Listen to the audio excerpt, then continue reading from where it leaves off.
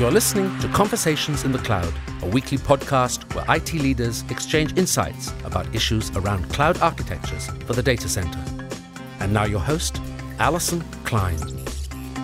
Welcome to Conversations in the Cloud. My name is Alison Klein, and today I'm joined by Pete Downing of Citrix. You've been on the program before. Welcome back, Pete. Thank you. It's a pleasure. So for those who didn't hear our last episode, why don't you remind the audience about what you do at Citrix and how you're engaged in cloud computing? Sure. So I'm the principal product manager for NetScaler CloudBridge, which is part of our NetScaler platform. I'm tied in the cloud mainly around how to have interoperability between clouds, but also focus in on how to expand use cases. We're trying to figure out how do we drive things like legacy applications or web-tiered applications to cloud computing. What are you hearing from customers as they look at their virtualization choices and how those apply to interoperability in the cloud? What I'm hearing is, when I talk to customers, is how do I take existing things that are in my data center and move them to a target cloud? So the two pieces that always come into play is how do I migrate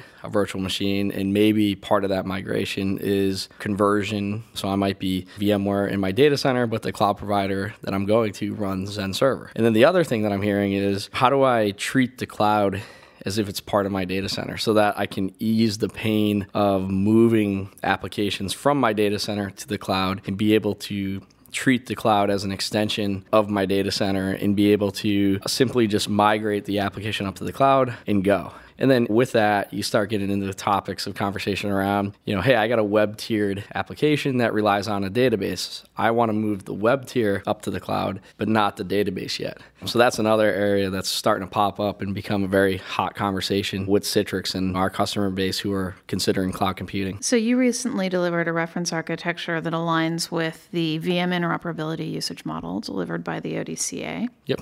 And this is really just a base level capability to migrate a VM from, an enterprise to a service provider and manage those VMs within a heterogeneous environment. How do you do that? Yeah, so with this reference architecture, we honed in on two things. One, I want to move a virtual machine from, let's say, a private cloud to a service provider. So how do I do that? In that process, we also show converting the virtual machine as well, because we're going from internally, we're running VMware, and the cloud provider we're targeting is a Zen Server based. So how do we convert the virtual machine? Then we also focus in on, I don't want to have to change the IP of the virtual machine. I don't want to have to forklift and make it hard to get the application up to the cloud.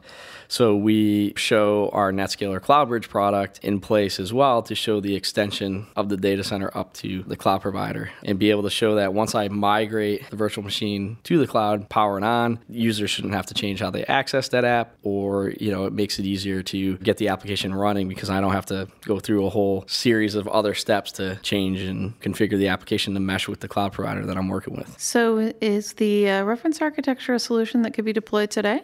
Yep. So all the solutions we use in the reference architecture are available today from Citrix. Fantastic.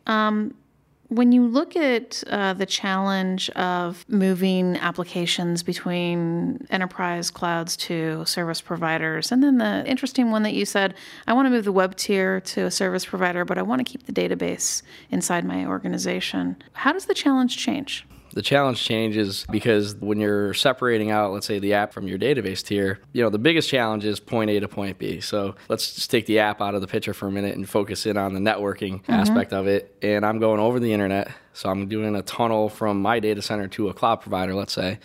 And let's say my data center is in Santa Clara and my cloud provider might be in Chicago. I need to be able to do a tunnel between point A and point B to do the layer 2 transparency, being able to extend my data center up to the cloud. But in parallel to that, I also got to make sure that tunnel is optimized. So Citrix, alongside of NetScaler CloudBridge, we provide WAN optimization to mitigate maybe latency issues.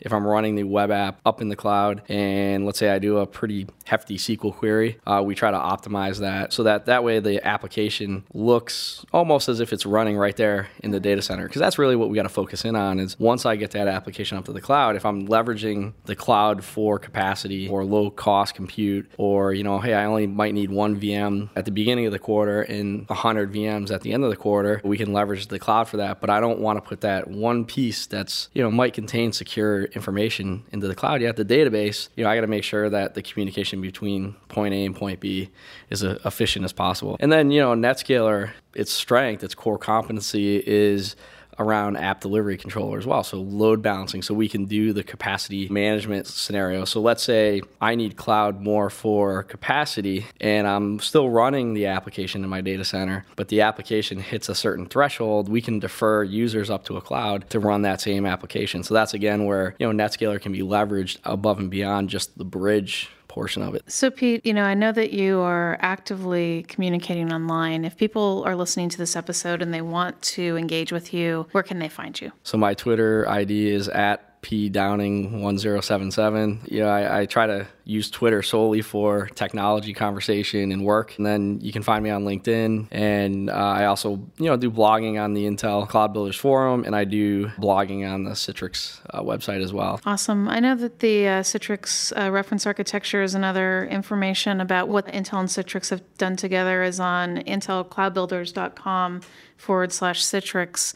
Where can they find detailed information about the NetScaler products? You can just go to www.citrix.com/cloud, and that will point any user to not only our NetScaler offerings, but also all our cloud platform offerings. So that's the best link to go to for all that information. Well, Pete, thanks so much for being on the program today. It's always a pleasure. Likewise. Thank you.